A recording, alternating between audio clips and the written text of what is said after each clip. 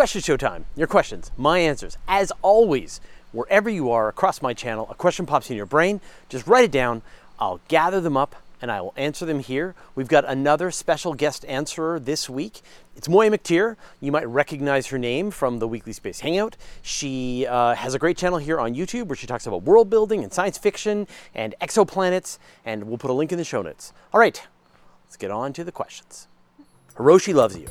If some variation of the simulation hypothesis was true, could that be a solution for the Fermi paradox? Aliens just not being simulated?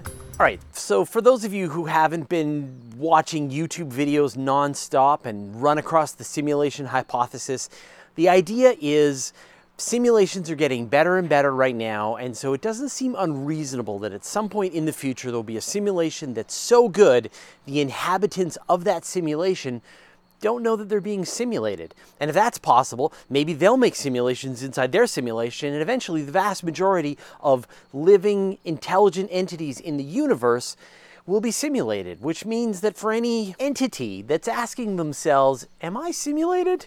The answer is probably yes. Anyway, don't let the existential horror of that thought freak you out. But the question is, can that answer the Fermi paradox? And the answer is sure, why not, right? I mean, literally, the simulation hypothesis can answer anything, because essentially the simulation hypothesis is that it's magic. That we live in the matrix, nothing is real. Anything that the programmers want to have happen in the universe can happen. Don't put aliens, do put aliens, it's all the same thing. But one of the ideas that I kind of like about the simulation hypothesis is maybe we're not the point of the simulation. Maybe we're just a side effect, that if you go to try to simulate the entire universe right down to the hydrogen level and all the interactions of all the particles, then the outcome of that is stars and galaxies and planets and maybe even life on some of those planets. And everything is just simulated. It's all just according to the math, and that the developers of the simulation have no idea that we exist within this simulation, and we don't know that we live in a simulation. And so if that's the case, then whatever math rules created us in the simulation would have also created other aliens in the civilization. The bottom line is you'll drive yourself crazy trying to think about this, that until there's some kind of evidence at all, whether or not we're living in a simulation, there's no way to come to an answer. So sure, yeah, the simulation hypothesis, no aliens programmed into this video game, is as perfectly as reasonable as the simulation hypothesis itself, which is impossible to prove or disprove. Cameron Wood. Hey Fraser, I've been an IT student since February, completing a single basic semester course, and I'm about to begin attending a 3-year-long bachelor's course. I see a future where all construction and manufacturing is done in space. Any tips on which paths I should take? Last semester and the 2 semesters all focus on the basics and more general aspects of IT, but later on I will be able to choose which specific classes I want to do to further hone my skills, and I'm unsure of what to focus on. I know I won't be working on anything in space anytime soon, but it's a great source of motivation.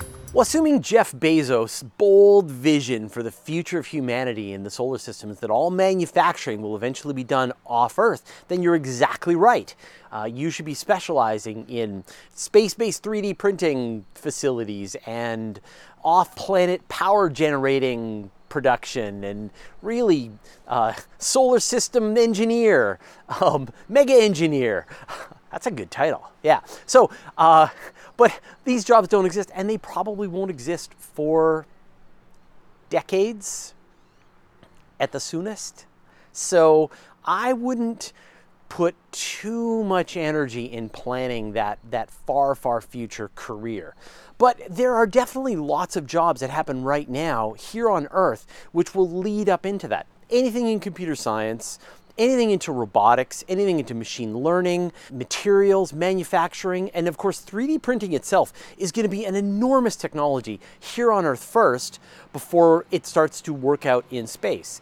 And there are a few companies right now that are already looking at it. We've mentioned them in the past, and so you can sort of see that, yeah, in the far, far future, well, not the far, far future, maybe in a few decades, we're going to see more and more of that going on. And so if you were really good at what you did, had demonstrated you had a lot of ability, you could probably find yourself working with one of these companies with Made in Space.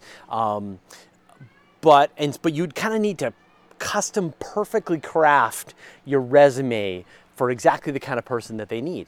But in the short term, what I would do is I would get involved in the kinds of projects that are related to that. So work on robotics projects, work on 3D printing projects, get really good at those kinds of fundamentals and stay on top of the current technology as it continues to advance. And then look for jobs in 3D printing, look for jobs in aerospace, in advanced materials, things like that, and do what you can now to usher in that future, hopefully the one where we don't have the polluting manufacturing down here on Earth, we have it out in space, and we get to have a nice Gaia green garden world instead. So it sounds exciting, but let me know how it goes. Vinesh Gopinath. Question, do magnetic compasses work on Mars? No. If you had a compass, one of the compasses that we have here on Earth, where the little magnetic needle points to magnetic north on planet Earth, if you took one of those to Mars, it would be worthless. It wouldn't point at the Martian North Pole. It would point in whatever is the local magnetic field that is the most strong to wherever you are. And so the magnetic dynamo on Mars shut down about 3.5 billion years ago. And so once Mars had cooled down to the point that its internal dynamo shut off, then its total global magnetosphere went away as well. And so there were still lava flows that were sort of putting out local regions of magnetically aligned material. And so various spacecraft have gone to Mars and mapped out the magnetosphere of Mars. And so it doesn't have a global magnetosphere, but it still has pockets of magnetic field that are in some cases stronger or in some cases almost zero. And so your compass would align you to wherever your local pocket of magnetic field is on the surface of Mars. So no, if you had a compass, you're trying to find your way back home, it would be pretty worthless. João de Carvalho. Why don't we have amazing high-resolution videos from Juno and other probes and rovers?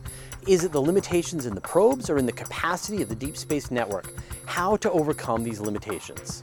Well, the limitation obviously isn't in the capability of doing high-resolution video. You can absolutely have a HD camera, a 4K camera, an 8K camera go on a spacecraft. They're not that big. They would fit on the spacecraft today, no problem. And it could record insanely high resolution, 60 frames per second video of approaching Jupiter. But as we know, the file sizes for those kinds of videos are they're monstrous. They're gigabytes long. And it's the data speed to be able to transmit the data that you're gathering far away back to Earth, which is the limitation. When you're trying to transmit your files from the distance from here to Jupiter, what is it, like 1 billion kilometers to get to Jupiter? Your signal strength weakens and your bandwidth goes down, and even with a gigantic dish here on Earth. And so when people are creating these spacecraft, they're really thinking about how do we get the most amount of valuable data back to Earth so that we can study it. And what looks like valuable data to scientists isn't necessarily valuable data to us just wanting to watch some high-resolution video of Jupiter, man. They want to see magnetic field strength. They want to see the strength of the solar wind. They want to be able to see the chemical analysis of the various objects that they're going past. And of course, they do want to take pictures, and they take the highest resolution pictures that they can afford in both their energy budget, in their weight budget, and in their transmission budget. And for the purposes of a scientist, one photograph that is very well taken with lots of data in it is as useful as a video. In fact, more useful, all depending on the resolution. They want a really nice high resolution image as opposed to a lower resolution video. And so that's what spacecraft are specialized on. And we're not going to see anything different for a long time. Now, maybe there's going to be some future where there's a private spacecraft that goes to Jupiter and someone points a video camera out the window and transmits that data back on some private network, so they're not hogging up the Deep Space Network, which is NASA's network to be able to receive these files, then maybe you'll see something like that. But I think it's going to be a long time before we can just see high resolution video. And the other thing is, out in space, things unfold very slowly. I mean, it takes weeks for Juno to make each pass of Jupiter. And so if you're recording high def video of Jupiter, it would look exactly the same for hour after hour, maybe getting just a tiny little bit bigger. Maybe the storm's moving a little bit every few minutes as the planet is rotating in front of you. It would be kind of cool, but not worth it to send that much data through the network. So these are scientific instruments, and they are built with the scientific payload that is most necessary for them to get the scientific goals done. It's funny, with the Juno spacecraft, originally, the designers didn't even want to put a camera on it.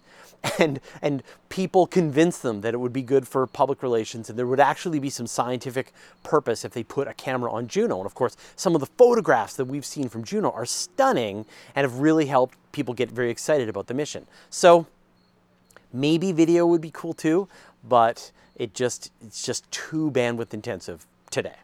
Dustman. What if a black hole got spinning so fast that the disk spread out so much that the density was no longer above the threshold at which light cannot escape? So when you think about a black hole, all black holes are spinning, which makes them more complicated. As material's falling into the black hole is spinning faster and faster and faster. And as you add more material to the black hole, you're going to be essentially speeding it up its rotation speed. And so I can sort of imagine your question. You're thinking like, could the black hole just keep going faster and faster and faster and eventually get so fast that it sort of flattens out and then just tears itself apart and then it's no longer a black hole? And the answer is no. And the reason is actually really cool, which is as the black hole rotates faster and faster and faster, it actually starts to fall under these sort of relativistic limits. In other words, say the black hole is rotating, I forget the speed, it's about 70% the speed of light. So as the event horizon, as the black hole is turning at closer and closer to the speed of light, it sort of requires more and more mass to make it go faster, in the same way that you can never approach the speed of light when you're in a spaceship. And so it eventually, the black hole reaches the maximum rotation speed that it can. And that rotation speed is not fast enough to tear it apart. One of the things that's kind of cool though, as the black hole is spinning faster and faster, is its event horizon flattens out. So instead of it being like a sphere, it flattens out into this oblate spheroid. And the limit is that the event horizon can never rotate fast enough that it flattens out so that the actual singularity can be revealed. It's this idea of a naked singularity. And the limit is that it can spin up, but it can never get to the point that you can actually see the singularity inside the event horizon, and will never tear itself apart. And you can thank Einstein for the reason why. Rexify. If the universe is expanding, we'll eventually get to a point where we will only see our local neighbors. Wouldn't people alive then observe that and think the universe is just that? Could it be the universe is much bigger, but then it just expanded out of our view and we think this is it? We actually live in a very fortunate time in the universe, a time when we can see back to the beginning of the universe, to the cosmic microwave background radiation. And that's the afterglow of the Big Bang that we see everywhere that we look. And right now that is 46 billion light years away from us, but we can still see it. But over time, as the universe continues to expand, and potentially as dark energy continues to accelerate the expansion of the universe, there will be a time in the future, about 100 billion years from now, when all of that material sort of falls over the cosmic horizon and disappears from our perspective. And essentially, anything that wasn't within about 3 million light years of us, so essentially Triangulum, Andromeda, and about 60 dwarf galaxies, anything that wasn't within that region will be pulled away from our local group and eventually disappear from our perspective. But it will take a long time. Now, will future astronomers think that the universe that they see is all there is? And the answer is probably, but it wouldn't be impossible for them to figure out that there was something else there. So right now, when you sort of look at space, every cubic centimeter of space, there's about 400 photons from the cosmic microwave background, essentially from the birth of the universe, passing through every cubic centimeter right now. And over time, as the universe continues to expand and expand, the number of those photons is going to go down and down and down. And the length of the wavelength of those photons is going to stretch out until they are, like right now, they're in the microwave, but eventually they'll get into their meters long, and eventually they will be kilometers long, they'll eventually be light years long. And so for any spot in space, you might have a single wavelength that is 1,000,000 light years across, which would be really hard to detect, but it will be there. And so you can imagine some future civilization, some very advanced civilization, developing very, very powerful radio dishes, to detect radio waves at really long stretched wavelengths, and they would find the cosmic microwave background radiation stretched very, very long, because it will always be there. It's just it will be harder and harder to see. And they may even be able to detect the light from galaxies that have been pushed away and have fallen over the cosmic horizon through their really long stretched wavelengths. They're visible light to us today. They'll be infrared in the future. There'll be microwaves, radio waves, and then longer and longer wavelengths of radio waves. And so it's kind of hopeful. On the one hand, it would have to occur to them to look for it. But if they were highly technological and they did want to look for it, then they could probably find it. Hi, my first ever question. When talking about the Kardashev scale, why is it assumed that civilizations would ultimately use increasingly large Dyson spheres, megastructures, to generate their power needs? It seems that the only method proposed in most theories. Surely the power from antimatter annihilation is the most directly efficient concept. I know it requires a leap in technology to create and store antimatter, but it strikes me as no more of a leap than building a gigantic structure around a star or galaxy. When we think about our increasing use of energy, every year that goes by, humanity wants to use more and more energy. And if we look at that graph, if we just plot that graph from the earliest times of humanity to now, it's this smooth logarithmic graph that will go on into the future, and you can pretty much predict the moment hundreds of years from now when our energy use will match the total energy output of the sun. And so how do you gather 100% of the output from the sun? You surround the sun in some kind of collecting satellites which gather up all that energy and turn it into some kind of useful work. Now, we don't know what we'll use it for, we don't know how we'll do it, but it seems feasible, no, it seems inevitable that we will eventually want to use up all the energy that comes from the sun. You just do the math, and that's what the future says. Now, obviously you could say, well, yeah, but maybe the future won't be like the past 10,000 years of humanity. Yeah, maybe not. Maybe we won't. Maybe at some point we'll decide we're not going to use it. But assuming that we will. Now, you suggested using antimatter. Now, the problem with antimatter is that it takes energy to create antimatter, and it's actually a very, right now, a very energy inefficient process. We have to have particle accelerators that use a ton of electricity to produce just a few atoms of antimatter that we can then use. Antimatter is difficult to store. You have to be able to store it in some kind of magnetic field so that it doesn't immediately touch something else and annihilate and it's gone. At the best situation, antimatter will be a store of energy. So say you've got your Dyson sphere rolling, you're producing tons of electricity, you're using that electricity to generate antimatter, and you're containing it in some compact area, in some kind of magnetic bottle, and then you're putting that in your spacecraft and you're using that to fly to another star system.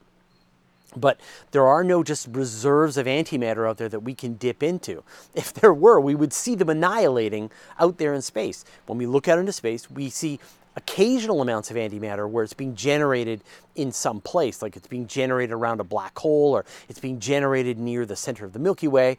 But to actually produce it in a way that we could then use is going to take more energy, and thanks to the laws of thermodynamics, right, then we're going to be able to use it. So they're going to work as a two-part thing.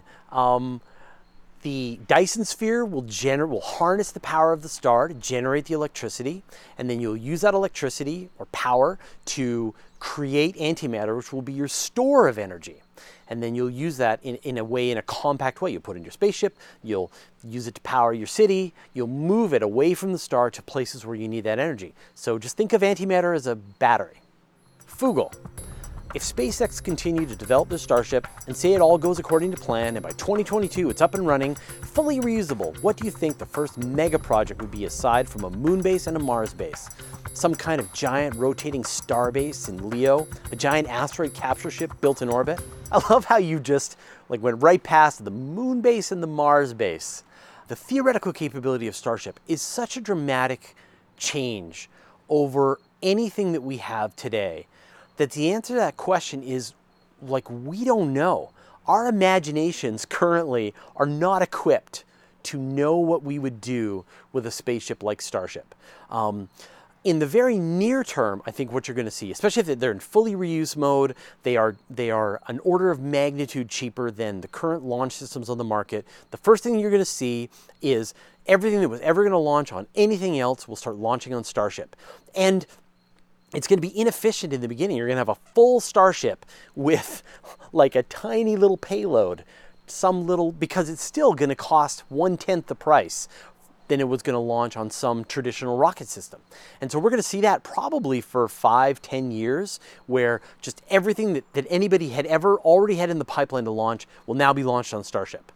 And then you're going to start to see people developing payloads that are designed to utilize Starship in its full capability. So you're going to see, instead of, say, 60 Starlinks going up at a time, you're going to see 250 Starlinks going up at a time in one Starship launch. Or you're going to see much larger, much more capable interplanetary spacecraft built for NASA or ESA or things like that launching on Starship. But for the kinds of mega projects that you're envisioning, we're still going to need to know whether those kinds of things are feasible down the road. And right now, maybe they're going to work, or maybe even at 1/10 the price to launch them, they aren't going to be effective. And so it's really hard to predict a future beyond extrapolating current launch capabilities and knowing that you'll be able to do them cheaper. You kind of don't know what happens after that. And that's what's kind of amazing about Starship and whatever comes after Starship, a super version of Starship that's even cheaper. We don't know what the future holds. It's really exciting. Chitran Biswas. How will the astronauts be protected when they are or were on the moon from any possible meteorite falling on the site where they're working? So here on Earth, there are tons and tons of micrometeorites slamming into the atmosphere all the time, and they're all burning up. And we see them as meteors. They're really pretty.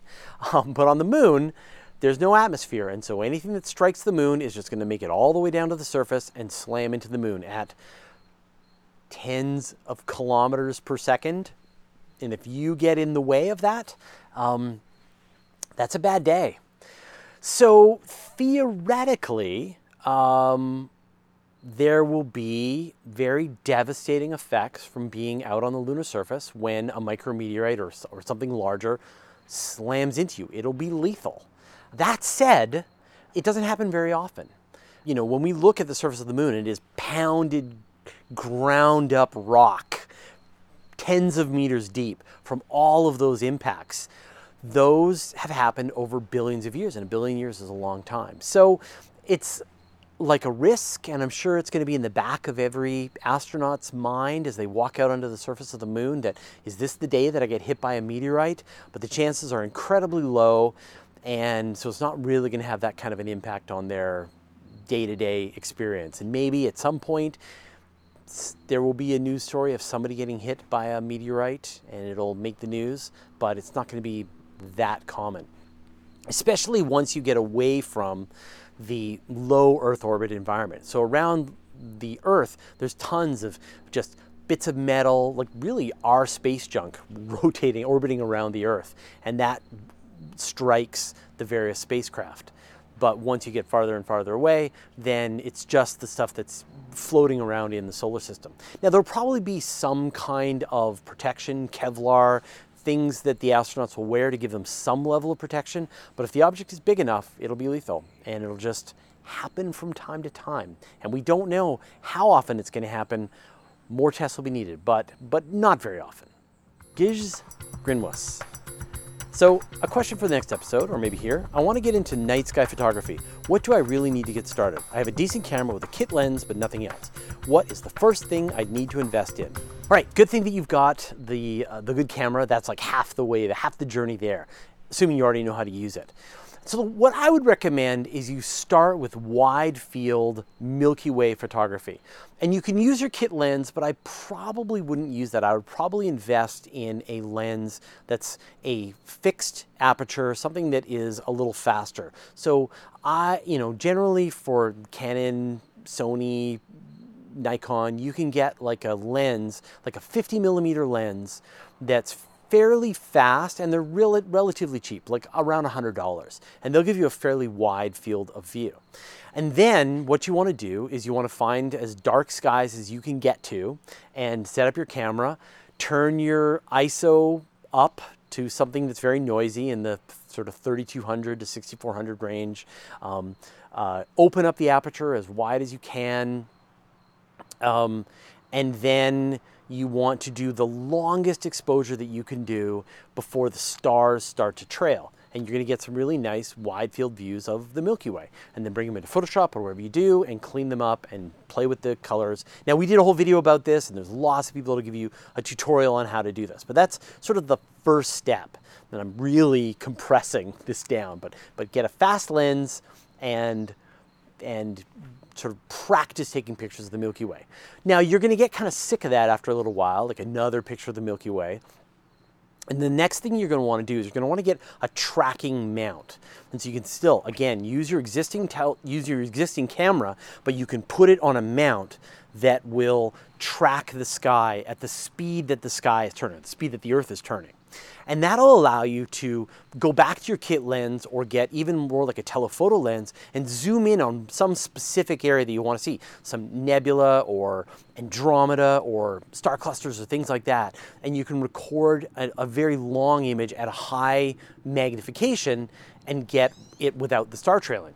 So once you've gone out and you've exhausted this current gear, you've taken lots of pictures of the Milky Way, you've got some shots of some deep sky objects using your tracking mount and maybe a telephoto lens, you've pushed this technique to the max and you're still really enjoying yourself and you want to follow the rabbit hole to see where it goes, now things get kind of expensive.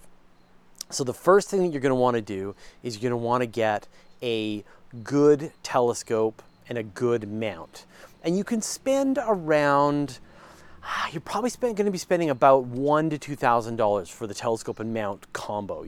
Obviously, you could spend tens of thousands, but that's sort of about where I would go. And I recommend, like, say, go talk to the people at Oceanside Photo and Telescope. But what's great is that you can use your existing camera again as your camera for your telescope. It's just that now the telescope is going to track very accurately the camera lens, or the telescope acts like a big lens for your telescope, and then it's that same process. Then you're going to get kind of you're going to reach the limits of what your camera can do as a camera for doing astrophotography, and it'll take you a long way. Then you're going to want to switch out to getting an actual proper astrophotography CCD camera that has much better sensitivity and is really designed for that job. So you can kind of work your way into astrophotography one step at a time. At each point, you're not allowed to pass until you've used your gear and you know the ins and outs, and you've been out night after night and you've taken lots of pictures. So don't just gear up and then don't get started. Start with what you've got and then adapt as you go. And hopefully a couple of years from now, you'll be a fantastic astrophotographer and you will have learned sort of the hard way what's the gear for you and what improvements you can make. But good luck, and let me know once you've taken some pictures. Oi Snowy. Hi Fraser, lurker here for many, many years. Simple question, probably not an easy answer.